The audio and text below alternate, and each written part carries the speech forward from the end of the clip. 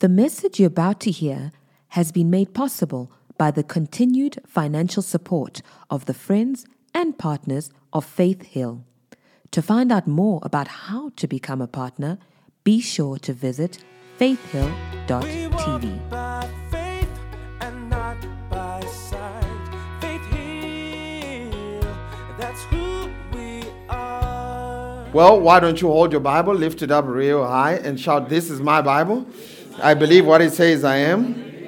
I can do what it says I can do. I am a believer and not a doubter, a doer, not just a hearer. Today, I'll learn from God's word, and my life will never be the same, because faith comes by hearing, and hearing by the word of God." Amen. And so 3 weeks ago, we started a series talking about every prayer answered. Amen. And we said this is God's will for us when we pray. It is to answer every single one of our prayers. Amen. And we've been on this journey. We laid the foundation that prayer is really fellowship with our Heavenly Father. Amen. Prayer is meant to establish our relationship with God, or to sustain our relationship with God in a way that gives us that opportunity to receive from God. So the foundation of prayer is fellowship. Adam prayed, though he lived in a perfect environment, yet he prayed.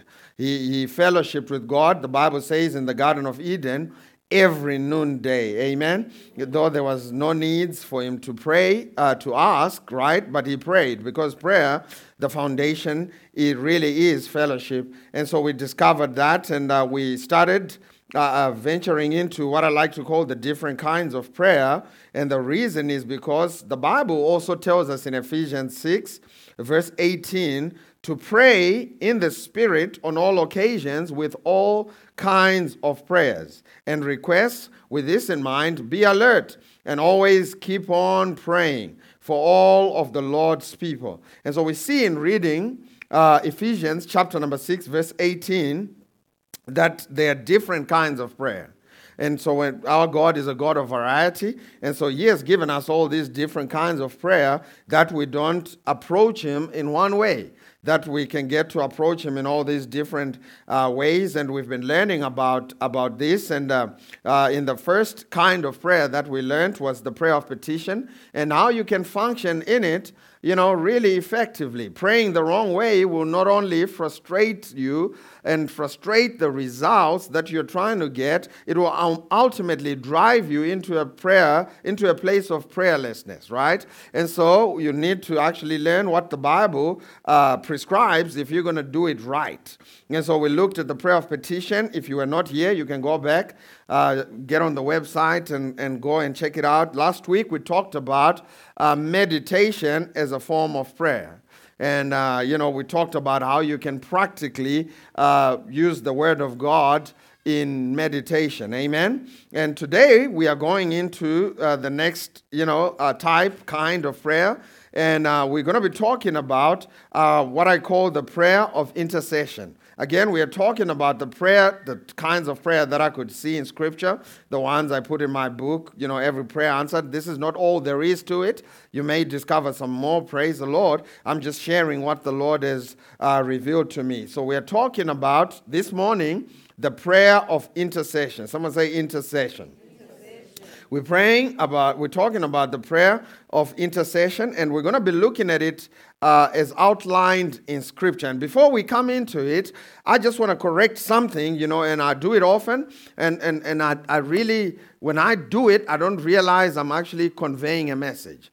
And so I want to correct it before we get into, what I really want to talk about today. And usually when I'm teaching, I say, when we started this, I said, we have to look into the spiritual world, and I'll usually do this with my hand, right? But when I do this with my hand, I'm not talking about a location. I'm talking about priority. I'm talking about the parent force. But sometimes it can come across as a location. And traditionally, this is why the church, if you ask this question, let me ask this question. I'm going to ask you to look around. Just from where you are, just point towards the heavenlies. Just point towards the heavenlies.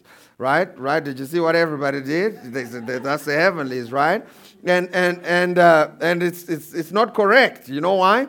Because the heavenlies is not some location up there. The heavenlies is right, after your nose, right? It's right here. This is the heavenlies. I just touched the heavenlies right there. The spiritual world, when we say the spiritual world, people, I'm doing this again, but I'm not doing this because the location is there. I'm doing this because there is a priority. This is the parent force that gave birth. So when I say mom and dad, right? I'm not saying mom and dad are up. I'm just saying in order of hierarchy, right? Mom and dad are the top dogs, right? That's what I'm saying. They're not dogs, but I'm in order of preference, right? Man, people get on you for all kinds of stuff. But here's the reason I bring it up is because when we say God answers your prayers in spiritual format and it has to go through the channel of your heart to come into manifestation, people think their heart has to receive something from the heavenlies. So it becomes an impossible dream to see their prayers answered. Your answered prayers are right here. They're right here. Amen. All over you. All they are waiting for, they're right here. Right on your clothes. Answered prayers. The things you've prayed are right here. God has answered them and they are right here. Just like if I do this, I've touched SABC waves. If I do this, I've touched DSTV waves. If I do this, I've touched FM, frequency modulation, Metro. I did this. I've touched Kaya FM. Just because you don't see it does not mean it does not exist. If I have a proper apparatus or if I have a proper gadget, I can actually connect to that wave or that frequency and make something out of it. Similarly, your answered prayers are right here. And if your heart is positioned right, you can connect. That's your apparatus. You can connect with those answered prayers and bring them into manifestation. Amen? So I had to correct that because traditionally we think my answered prayers are stocked up somewhere far. No, they're right here. Your next big job is right here. Your promotion is robbing you right now. Just waiting for you to connect with it so that it can come into manifestation. Can I get an amen? I just had to fix that so that when we read these scriptures, you will understand exactly what I mean when I use words like heavenlies. When I say spiritual realm, wow, we do not look at things that are seen. We look at things that are not seen. You think things that are not seen, yeah. No, it's right here. Things that are not seen are right here in front of you. We don't look at things that are seen. We look at things that are not seen. Why? Because the things that are seen are temporary. The things that are not seen are eternal. And these things are right here. Angels are everywhere right here today, right now. Everywhere. You brought them. Amen? Why? Because they are ministering agents for those who are the heirs of salvation. You brought them. Amen? I said amen. And so when we read these things, carry that mindset with you everywhere we're going to go with this. I don't want you to miss out on your answered prayers. Daniel chapter number 10. Daniel chapter number 10, and I'm going to read verse 12. And this is what it says. It says, "Then said he unto me," this is talking about when Daniel had prayed and you didn't see his answered prayer in manifestation. And so this is going to answer the question, what do you do when your prayers seem unanswered? What do you do when your prayers have not been manifested? Daniel did this. He went on a 21-day fast, not to get his prayers answered, but to understand, make his heart sensitive so that he can perceive what is going on spiritually. Amen? That's what fasting is for. Fasting does not move God. It moves your heart in a position to receive these frequencies and to understand what's really going on in the spiritual realm. Amen. And so it says here, when the angel showed up, finally, 21 days later, with manifestation, he said unto Daniel, he said unto me, "Fear not, Daniel, for from the first day," from the what? The first day. From the what? He didn't say on day 21 when the prayer manifested. He says from the first day when you set your heart to understand and to chasten thyself before thy God, thy words were heard. When? On the first day. Your prayer was answered on the first day. And I am come, how long? 21 days, for thy words. He says in verse 13, he tells him what the delay was between the day Daniel prayed and manifestation. He says, but the prince of the kingdom of Persia withstood me 21 days, but lo, Michael, one of the chief princes, came to help me, and I remained there with the kings of Persia. Now, what we learn from this is what you do between the day that you ask and the day of manifestation is as equally important as what you did in the day of asking. And this is what the word intercession means. It simply means what you do between the spiritual format, answered prayer, and the day that you see it come to manifestation. This is why in other circles, the word intercession is defined as standing in the gap. That's all it is. It's standing in the gap. You become the channel between the spiritual world and the manifestation in the natural world. That's all it is. Intercession is simply this, standing in the gap. And so if you are to break it down a little bit more, it is praying for someone else or standing in the gap for somebody else, being their transformer, if you will, and channeling those answered prayers into their lives, into manifestation. Amen. I said amen. And so before we get into how to do it practically, we want to look at what intercession, New Testament intercession is not. We're going to kill a few sacred cows before we show you exactly what it is. In other words, we want to get rid of the junk that you may really, I want to invite you to forget everything you've been taught about intercession. And let's look into Scripture and find out what the Bible has to say. Can I get an amen? Amen. And so the first thing we do not see any scriptural precedence for in the New Testament is this. There is no scriptural precedence for a person titled an intercessor. But we are all encouraged to pray one for another. Do you hear what I said? So there's not a special group of people called intercessors. That when the intercessors show up. And so there's no need for a church to set up some department called the intercession department. Every saint should be praying for every saint. And I get into trouble. See, I'm radical. Your pastor is a little different. I'm radical. I'm wild. When I get into the other circles with my other pastor friends, they say, this one is wild, uncouth. That's what they say. Because I like to go with the Bible. I'm a stickler for the word. I like to just go with the Bible. And so sometimes, every now and again, we get people come out, join the church, come to our new members class. But I saw everything you presented, but I didn't see the intercession department. And we say, man, don't worry about it. Just come and do what we do here. And soon enough, you're going to be all right like all of us. You're going to figure out some stuff. I'm not saying we have it all figured out, but I'm just saying, man, we have a different kind of way of doing things. And when you get with us, man, it gets to be fun. And so everybody is an intercessor. Everybody. And I'm strong on this because this can be used as a manipulation tool in the body of Christ. I had one guy call me 7-8 years ago. He's a minister in the body of Christ. Called me and he said, Tafara, I'm just calling you to let you know that, I had a dream about you. So I said, praise the Lord. What was the dream? He said, in the dream I was at your funeral. That's what I saw in the dream. 8 years ago. And he says this. He went on to say, so what I need to do is to set up a group of intercessors that are going to be praying for you every midnight, and they're going to be praying and interceding and pleading for your life. I said, brother, don't stress people out. Let them sleep. He said, how come? I said, because your dream is not in line with the promises of God, and I choose to go with the promises of God. I told him, I said, I'll go with Psalm 91. Psalm 91 says, with long life will God satisfy me, and will he show me his salvation. Amen. And so that's what I stand in the gap for. That's what I'm expectant of. That's what I stand in the gap to receive. And he said, well, I don't know. Let's see what happens. Now, we've been looking and trying to see what happens. It's been 8 years now.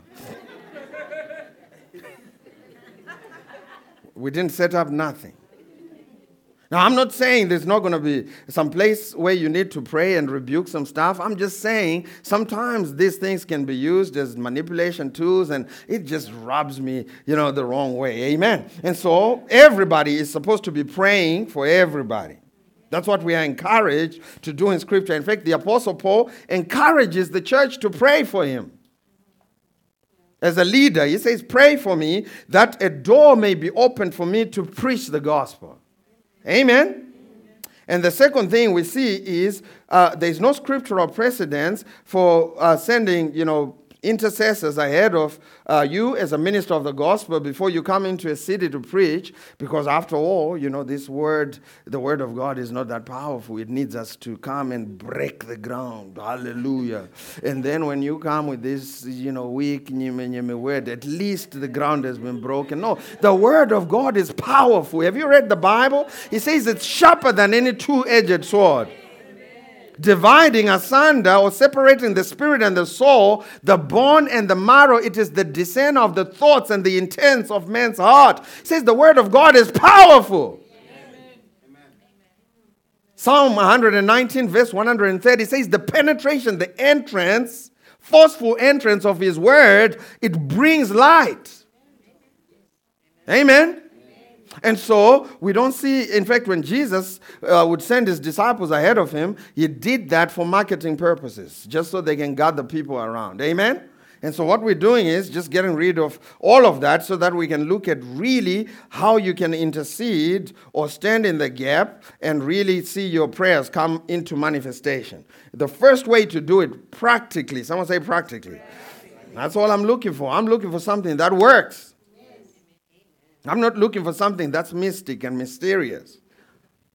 I'm looking for something that works, something, a spanner that, I can use to get some fruit and results in my life. And so God gives you these answers in spiritual format. We have to bring them into manifestation through the channel of our heart. And how do we do that? We do that, number one, by praying continuously. If you're taking down notes, write this down. You pray continuously. And notice I did not say you ask continuously, because there's a difference. Did you see that? God gives you instantly, and so that means you don't have to ask him again. But you can intercede, you can pray continuously about the matter. Let's say, the thing you were praying for includes other people. We realize through reading scripture that God uses people, and so does the devil.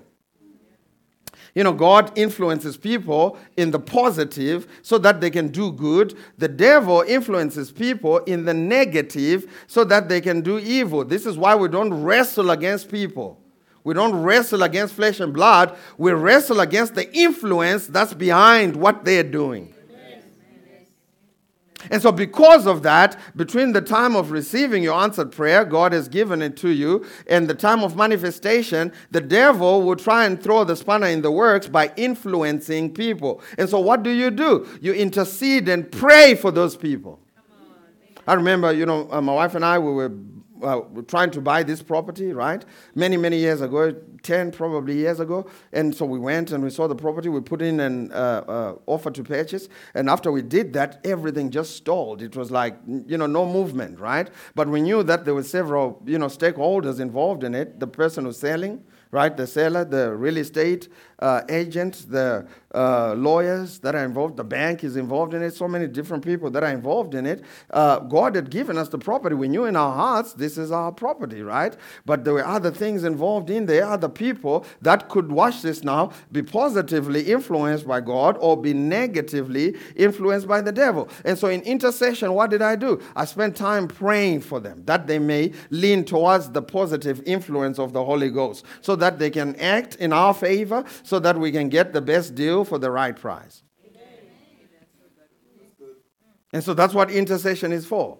When your prayers seem unanswered, you pray for all the parties involved. Some of you, your CV is there, but it's just on their desk.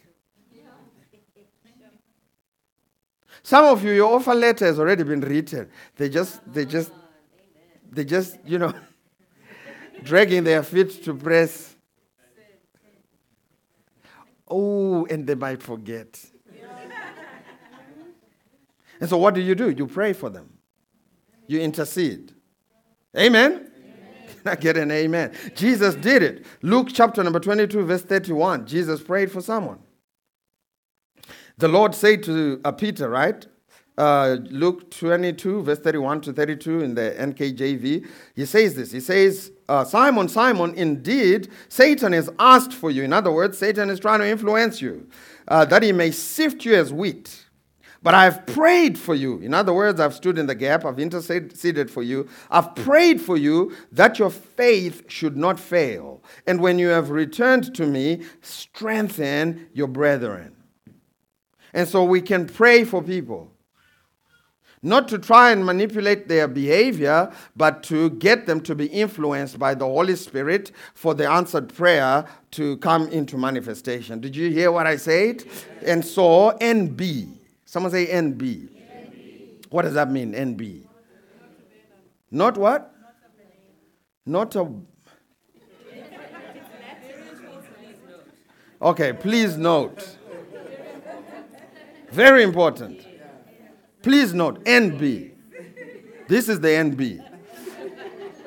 Don't use this in dating and relationships. That's the NB. Moving right along. You can't stand in the gap for brother so-and-so. I said answered prayer. I didn't say people. I just got to say it. We're a young church. I got to, make sure everybody acts right. The second thing you do when you're interceding, we say, number one, you pray continuously, right?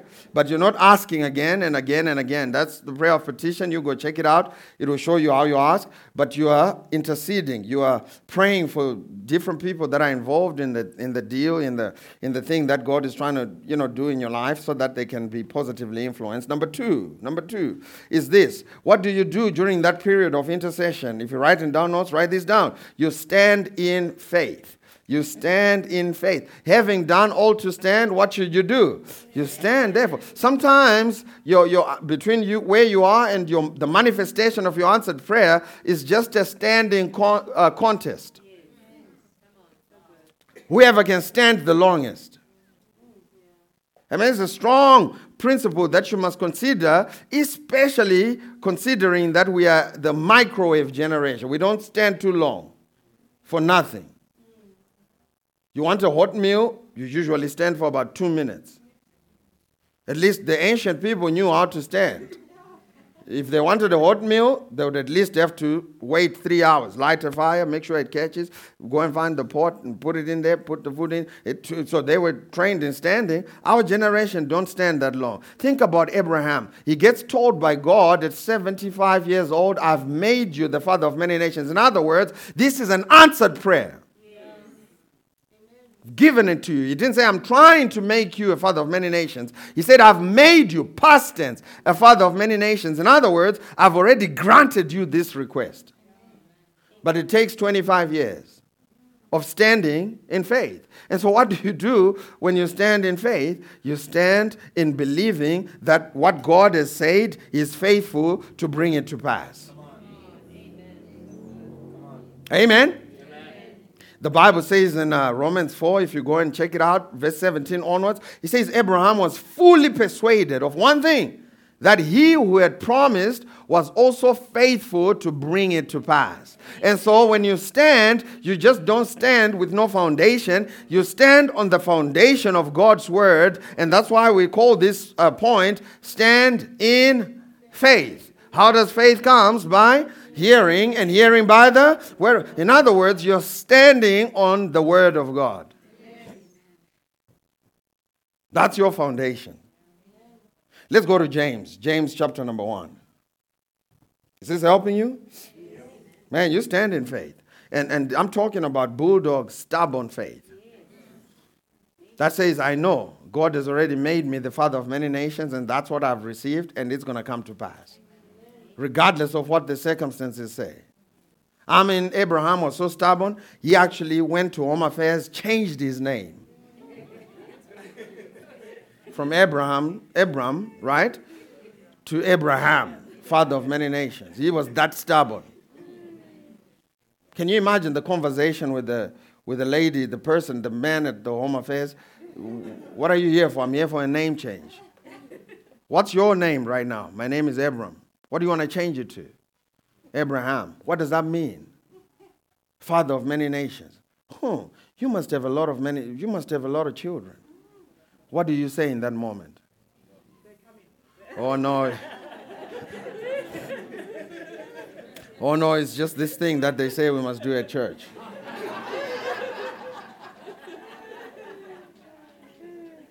What do you do in that moment? Someone else said, oh no, they are coming. No, wrong answer. Yes, I am a father of many nations.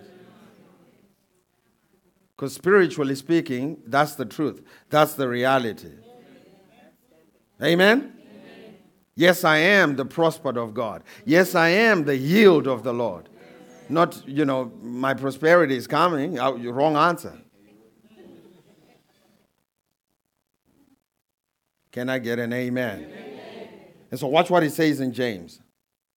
James chapter number 1 from verse 6 to 8. He's talking about how we should ask, right?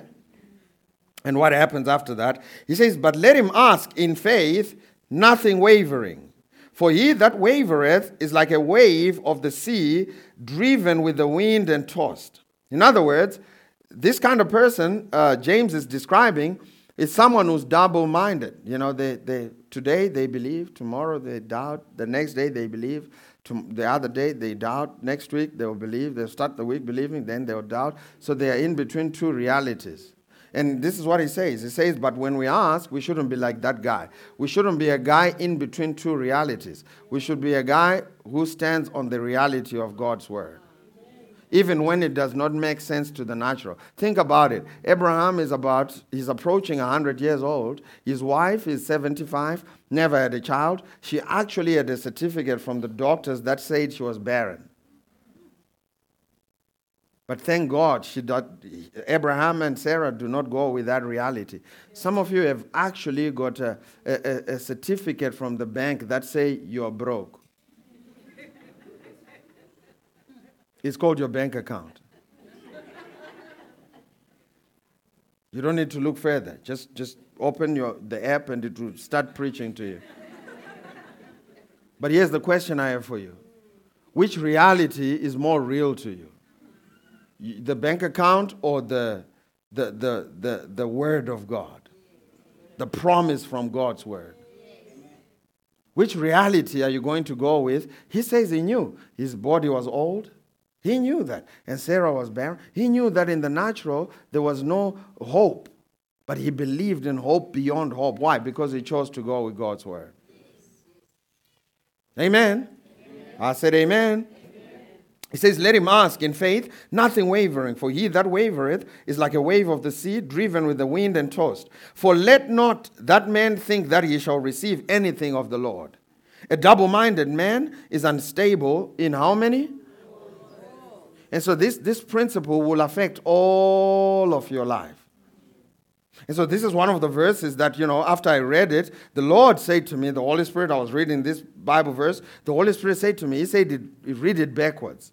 It also makes sense. So I read it from 6, 7, 8, and he said, now read it backwards from 8, 7, 6. And this is what it read like. A double-minded man is unstable in all of his ways, for let not that man think that he shall receive, that's the big word there, receive anything of the Lord. Notice he didn't say a double-minded man is unstable in his ways. Let not that man think that God will give him his answer. No, God's giver is not broken. God will answer when you pray in faith. He says, let that man not think that he will receive. So the problem is not with God's giver. The problem is with our receiver. And how you fix your receiver is you stop it from being double crossing. Can I get an amen? Are y'all getting this? He says that man, his heart can't receive. It's been given, but he can't receive it. Because it's in between two realities. And the kingdom of God functions by faith. Amen? He then says, but let him ask in faith. This is the solution. Verse 6. Let him ask in faith, nothing wavering, for he that waves is like a sea driven with the wind, tossed to and fro. You want to function in this kind of faith, do not be moved by what you see on the outside. Jesus wasn't moved by what he saw on the outside. If you go to Mark chapter number 11, Jesus is passing through Bethany to go to Jerusalem, and he came to a fig tree, right? You remember the story, Mark 11, and he saw that the fig tree was not fruitful, and Jesus proceeded to curse the fig tree. That's what the Bible says. He spoke to the fig tree, and he told it to dry up from the root, and he told it to die. And what was interesting was, at the moment Jesus walked away from the tree, it was still green and plush.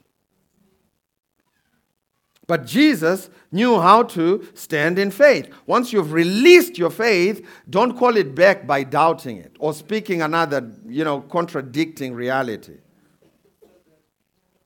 After Jesus said his words, he walked away and went to Jerusalem. And on the morrow, the next day, Jesus saw that the fig tree and his disciples, it says the disciples saw that the fig tree was dried up from the roots. So it took 24 hours for them to see the manifestation of what Jesus had spoken the day before. But thank God, Jesus didn't stand there and go with what it looked like on the outside. He knew that even though it may look like nothing has happened on the outside, but because he has spoken by faith, that reality will come to pass eventually. So he stood by faith. He spoke to that thing and walked away. And when they came back the next day, the disciples were impressed. Man, they say, Master, look, the tree that you cursed dried up from the roots. And he thought that he was going to, they thought that he was going to receive that, his praise and, just kind of, give himself a pat on the back, because I'm Jesus. No, he didn't say that. Jesus turned it around and he says, have the God kind of faith. He pointed at him and said, have the God kind of faith. And he proceeded to say, if you would say to this mountain. Now think about it. Jesus had spoken to one tree. He turns around and he says, you have the power to even operate at a higher level. You can speak to a mountain with multiple trees.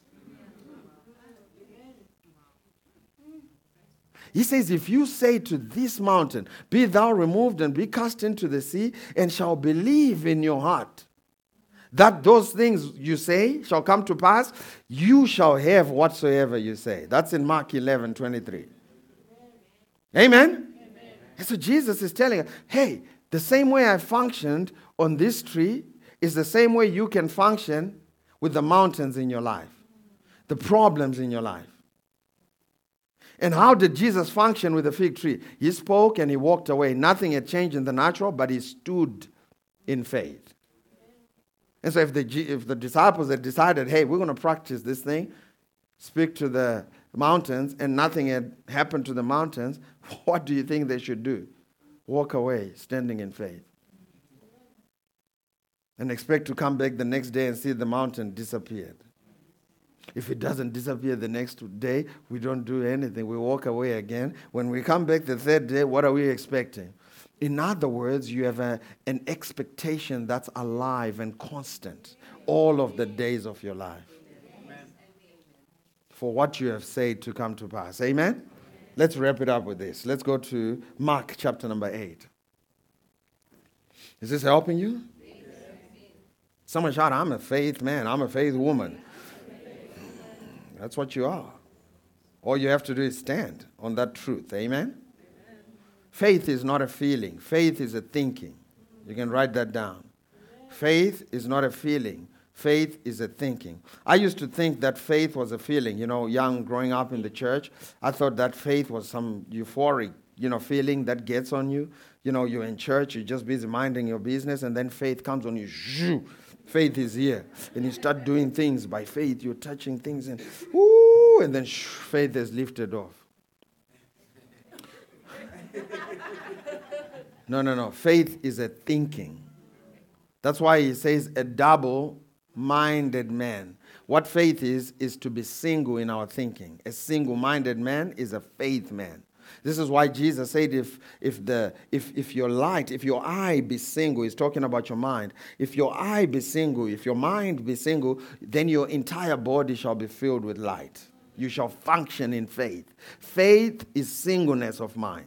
It is not two realities acting at the same time. It is one reality. Amen? And so the third and final point that we're going to make, what you should be doing, standing in the gap, or in the prayer of intercession, you stand in faith, you pray continuously for all the different things, parties involved. While you're praying for those people, you rebuke, the Holy Spirit shows you stuff, you rebuke, you speak against it. You and I have been given the authority by Jesus to rebuke stuff. If it was us in the Old Testament, Daniel chapter number 10, we could have rebuked the prince of Persia. He has given us that power. Amen? The third and final one is this. Stay in an environment of faith. Write that down. Very important. Stay in an environment of faith. Let's go to Mark chapter number 8, and I'm reading from verse 22. It says, they came to Bethsaida, and some people brought a blind man and begged Jesus to touch him or to heal him, right?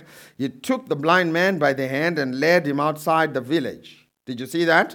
So people brought this blind man to Jesus. The first thing Jesus does, before he does anything else, is he took the blind man by the hand and led him outside the village. He's not just looking to take a walk on the countryside where there's a better view. No. This is a Bible principle. It says when he had spit on the man's eyes and put his hands on him, Jesus asked, do you see anything? He looked up and said, I see people. They look like trees walking around. Once more, Jesus put his hands on the man's eyes. Then his eyes were opened, his sight was restored, and he saw everything clearly. Jesus sent him home, saying, don't even go into the village. Two things I want to draw your attention to is the first thing, before Jesus prayed for the man, he led him outside that village. And the second thing I want to draw your attention to is how Jesus concluded this adventure. He says, don't even go into the village. You got it? You got it there at the back? Don't even go into that. Do you see that? I mean, there's a difference between don't go into the village and don't even.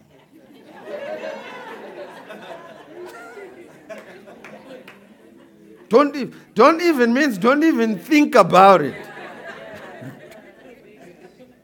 Right? Now, I mean, for Jesus, this may sound a little insensitive. Because the blind man could have said, hey, dude, I already have a paid-off house in that village. What are you talking about? Don't even go. This is where I grew up. This is where all my friends are. But Jesus is making a point.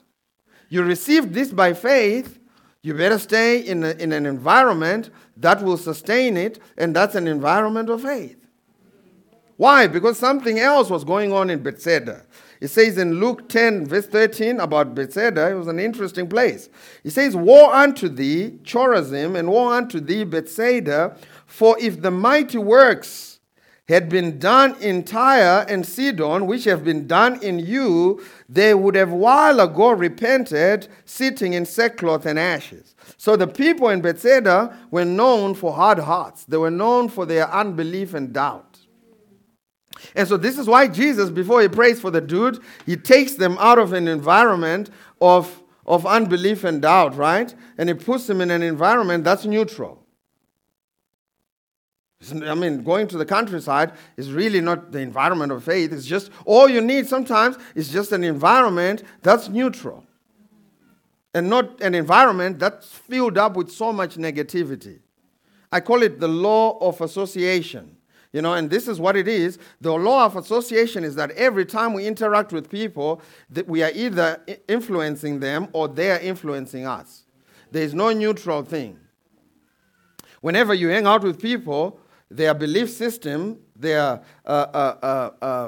prejudices, if they have any, their culture, all these different things, they're transferring them to you. This is why Scripture says, he who walks with the wise shall himself become wise. So you've got to be careful about the environment that you pick. This is why during intercession, you have to stay in an environment of faith.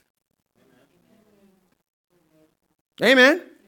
If you are around people that are always saying, I can't, it's impossible, their belief systems are going to get on you. and you're going to start believing like them. And so this is why Jesus said to the man, they've known you as blind. You go back into that village, they're going to talk you out of seeing back to blindness. Hallelujah.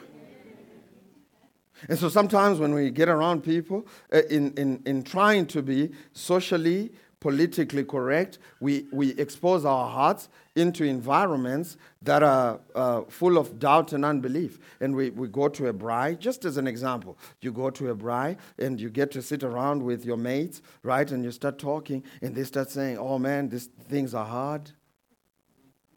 And then you just nod. You know what that nod is? That nod is praise the Lord, amen, hallelujah. I'm touching and agreeing with that. That's what that nod is. And you go to work and they say, this company, you get with your mates, this company is going nowhere, hallelujah, praise the Lord. When you nod, all you got to do is give a nod, hallelujah, praise the Lord, it is going nowhere. No one is getting promoted in this company. Hallelujah, praise the Lord, amen. No one is getting promoted in this company. And here's the problem that we have in the church is that we think that what we do Monday through Friday can be fixed by 1 hour 45 minutes. I'm almost out of time. By 1 hour 45 minutes on a Sunday morning. Man, you're living a lifestyle of doubt and unbelief. Hallelujah, praise the Lord. To impossibility, get yourself in. This is why I don't go to the club, personally. It's not because there is a scripture that says don't go to the club. In fact, the Apostle Paul says all things are permissible under grace, but he goes on to say this, not all things are profitable or beneficial. In fact, let's read it. Some of you think it's not in the Bible. 1 Corinthians 6:12, I think it is. You know, the guys at the back can help me if it's not the one. In fact, he says it in several places. I think 2 different places. 1 Corinthians 6:12. Let's read it in the NIV, if you will. NIV. Yeah, there it is. Look at what he says. He says, I have the right to do anything, you say, but not everything is what? Beneficial. So I must look for the things that are beneficial. Those are the ones that I want to do. Not everything is beneficial. I have the right to do anything. But I will not be mastered by that donut. I can eat it if I want to. It's not a sin. Are you seeing that? You can do whatever you want. But what he's saying is, do not subject yourself to be under the control of it. I can do anything I want as long as I don't get addicted to the point where it now dictates the way I live my life. Amen? And so I was talking about the club. That's why I don't go to the club. It is because I know that, hey, I'm going to get into that environment, and it's a wrong environment, number one. Why? Because I'm outnumbered. And spiritually, I'm not a spiritual giant like some of you. Some of you can go and walk out unhurt. I'm not that spiritually mature. So I stay away. You walk in there, the first thing you realize is you're outnumbered. The second thing they do is they're going to start with that their praise and worship. It's not to our God. And you may not want to because you are a church boy, you are a church girl, but you're going to see your foot. Stomp your foot. Stomp. Oh, your head joins in. Oh, before you know it, hey. Hey, Sister Sledge. Oh, Sister Sledge. Sister Sledge. And they know what they're doing. They'll be talking behind her. She goes to church. That's a church girl. Gone wild. What happened? The environment matters. Is that what Pastor Steve was preaching, right? He said we ought to be careful who we interact with. We ought to be careful who we spend time with. And this is for young people. When you go to university, some of you are going to be praying for you here. You go to university, and some of you have seen grow up. Man, when you get to that school, it's going to be out of town, and it's going to be, in a place of freedom. Hey, think about these things that I'm preaching to you this morning when you pick your friends. Can I get an amen? Pick godly friends. Pick friends that will encourage you in the faith. Amen? I said amen. We're going to end with this. Did I say we're going to end? Okay, we're going to end with two more. Matthew 9. I'm just going to read this. No preaching. Matthew 9.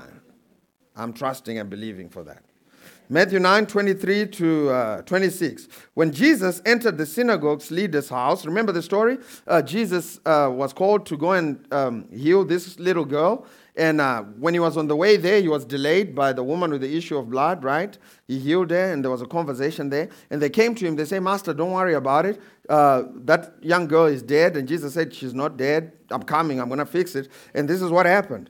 When Jesus got there, he saw a noisy crowd and people playing pipes. Now, this is big because back in those days, people used to pay higher funeral services, right? But the funeral service would come with what they call professional mourners, so that your funeral is better than the guy next door. So what they would do is they would actually hire people to come and perform and cry and play the pipe and so to make a scene, basically. And so they had already paid money to hire these people to come and mourn. Professional services to mourn. And then Jesus, when he walks in, verse 24, Jesus disregards all of this. That there are people who have already been paid money to do a work. Right? Perhaps they'd only been paid 50%. And they're now performing so that when at the end of they send the invoice, they'll get their balance, no questions asked. The first thing Jesus does, verse 24, when he walks in, what's the first two words Jesus said? He said, what are you talking about, Jesus? Go away. We paid these people to do what they're doing. The first thing he does is to tell them, go away. Why? Because he's trying to create an environment of faith, not an environment of doubt and unbelief, not a mixture. Even a mixture can't cut it. Go away. What is that?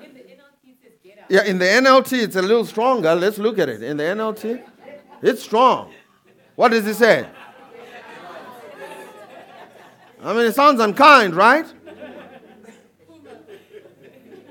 Now, I'm not saying you should go and tell your friends, get out, go away. But sometimes you may be the one who needs to just go away and stay away. Can I get an amen? Stop answering your phone and just, go away. Just go away. Stop joining the doubt and unbelief conventions. Amen. Jesus says, get out. Then he told them the girl is not dead. She's only asleep. But what did the crowd do? They laughed at him. So we have two different realities here. They're laughing because they know for sure you will never prosper. And you are saying, no, this is just a season that I'm in. Things are going to come right. And man, we're going to be thriving again. This business is going to take off and take over the world. You know how they respond, these people you try to hang out with? They're laughing at you. So why are you continuing to try and force yourself on them? You're hanging out with the wrong crowd. Help them by releasing them. Verse 25. After the crowd had been put outside. After the what? Had been put outside. That's the key, right? After the crowd had been put outside, he went in, took the girl. He wouldn't even do anything until the crowd had been put outside. Took the girl. Now, if Jesus, who is the Son of God, needed to create an environment of faith to see a manifestation of miracles, I'm telling you, we need it more than he needed it. Here he is, better known as hanging out with crazy people. Jesus said, go away. We are inviting them. Come here. And they're stifling our miracles because we don't think it matters. But it really does. And so what happened? Verse 25, he went in, took her by the hand, she got up. News of this spread throughout that region. Acts chapter number 9. The same thing happened. In Acts 9, verse 36. At Joppa, there was a certain disciple named Tabitha, which is translated Dorcas. This woman was full of good works and charitable deeds, which she did. But it happened in those days that she became sick and died. When they had washed her, they lay there in the upper room, and since Lydda was near Joppa, the disciples had heard Peter was there. They sent 2 men to him, imploring him not to delay in coming to them. Then Peter arose and went with them. When he had come, they brought him to the upper room, and all the widows stood by him, doing what? Weeping, showing the tunics and the garments which Dorcas had made while she was with them. But Peter, what did he do? What's the first thing Peter does? He not some of them. Put them. Some of you may need to delete your entire phone book.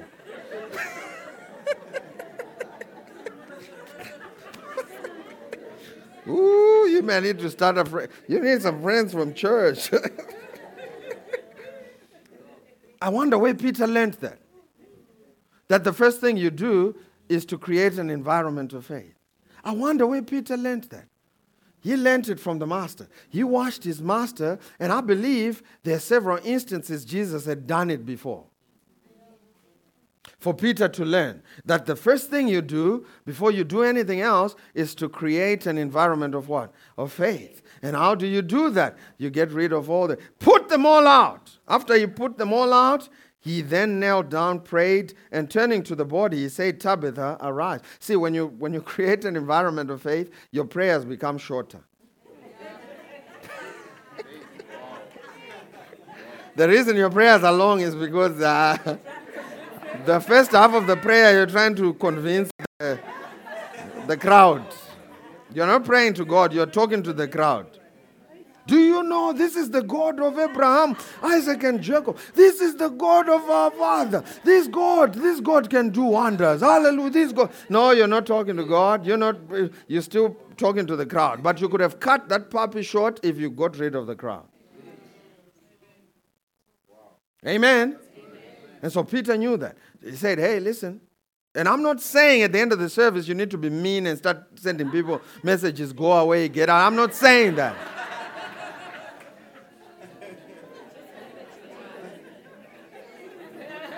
Amen. I'm not saying that. Because that's not how you deal with people. But I'm saying you need to go and evaluate your own life. Be around people that get excited when you share your dreams with them. People that say, man, I know somebody who can help you. Let me connect you too so you can take it to the next level. I believe in you. I'm cheering you. I'm cheering for you. I want to see you go to the next level. Amen? Get around people like that. Get around faith people. Amen? And that's all I'm saying. And slowly you can win yourself. Well, at least for me, slowly I began to win myself from, no, this one, I'm not available. You don't have to be mean. The disciples were a little mean, and Jesus was strong. I believe if you really, really want to follow Jesus' footsteps, woo, you can cut them off. Hallelujah. Kick them to the curb. But I'm just saying, think about the people that you hang around with. Peter, after he did this, put them all out, turning to the body, prayed a 2-word prayer. Tabitha, arise. And what happened? She opened her eyes, and your dream is so close to you. Remember, the spiritual realm is right here. It's so close to you. Your dream is right there with you. All you need to do is to intercede. Better known as praying continuously, right? Not asking continuously. Stay in the environment of faith. And after you've done all to stand, you can stand on your feet because I'm done preaching. Amen. Praise the Lord. Thank you, Jesus.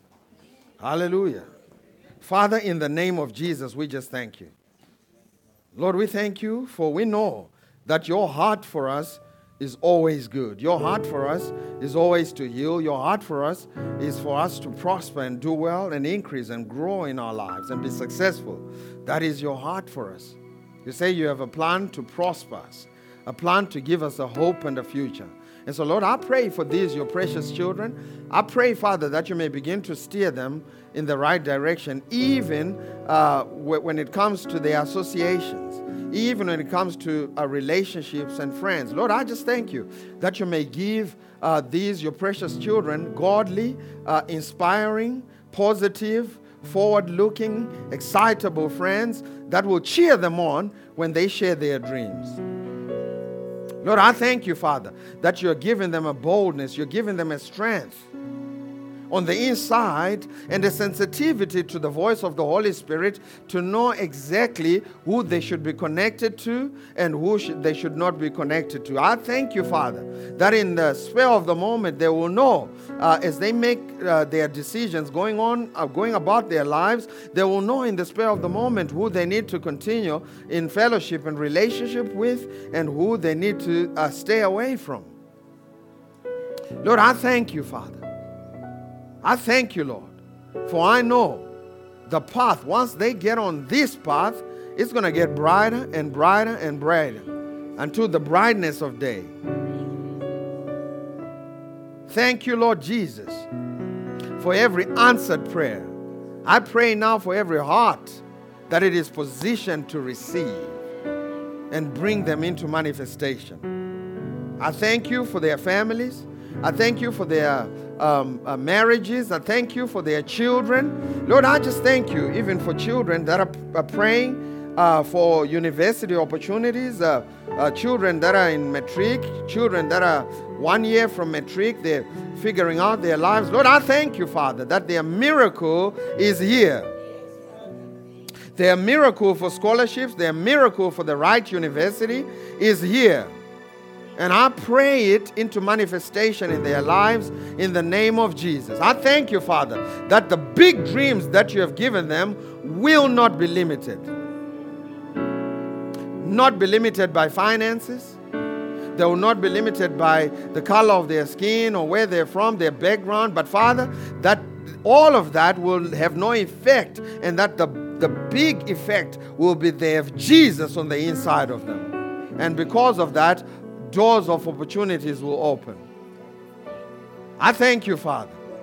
I thank you for the miracle of childbearing and childbirth. I thank you, Father, for I know it is right here. And I thank you that it is being conceived in their hearts. I thank you, Father, that it is being conceived and that it will manifest in their lives. Thank you, Lord, for businesses that are looking to go to the next level. I thank you, Father, that this miracle will become a reality as your children are positioned to receive it. We thank you, Father, and we give you all of the praise. It is in Jesus' name that we pray. And someone shout, Amen. Now you may be here and you have not received Jesus as your personal Lord and Savior. And you're saying, hey, Pastor T, I heard all that you preached. I heard all that you say. But all I want is to become a part of the family first. I want to become a part of the flock. I want to be a part of what Jesus is doing in the earth. And if that's you, we want to pray for you. And so we're going to ask you to lift your hand wherever you are, and we'll pray together. It's really simple. The Bible says if you believe in your heart, confess with your mouth that Jesus Christ is Lord, that He died, and on the third day He was raised from the dead. You believe that as you confess it, you shall be saved. And so we want to pray for you, that prayer. And so if that's you, anybody watching online, hey, you can lift your hand wherever you are. You can type in the comment section and we'll be sure to pray with you and pray for you. Going once, going twice, and gone. We're all saved. We're all born again. Amen. No hand.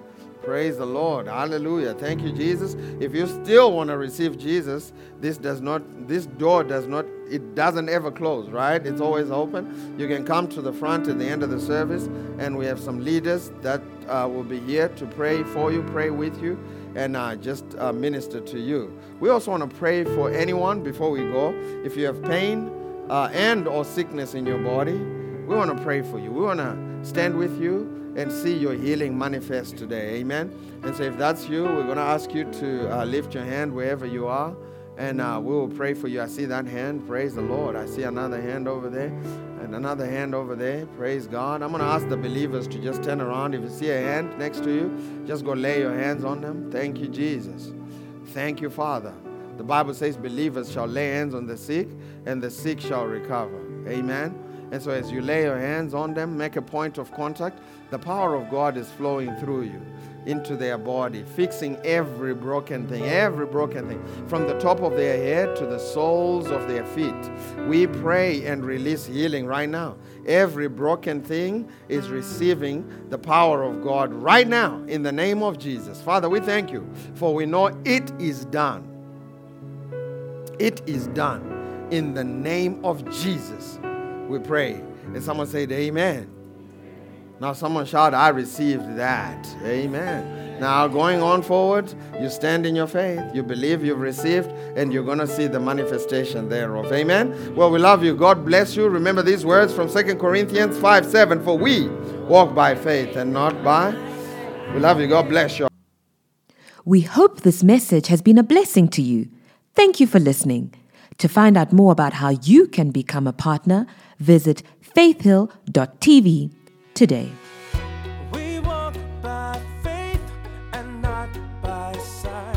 Faith Hill, that's who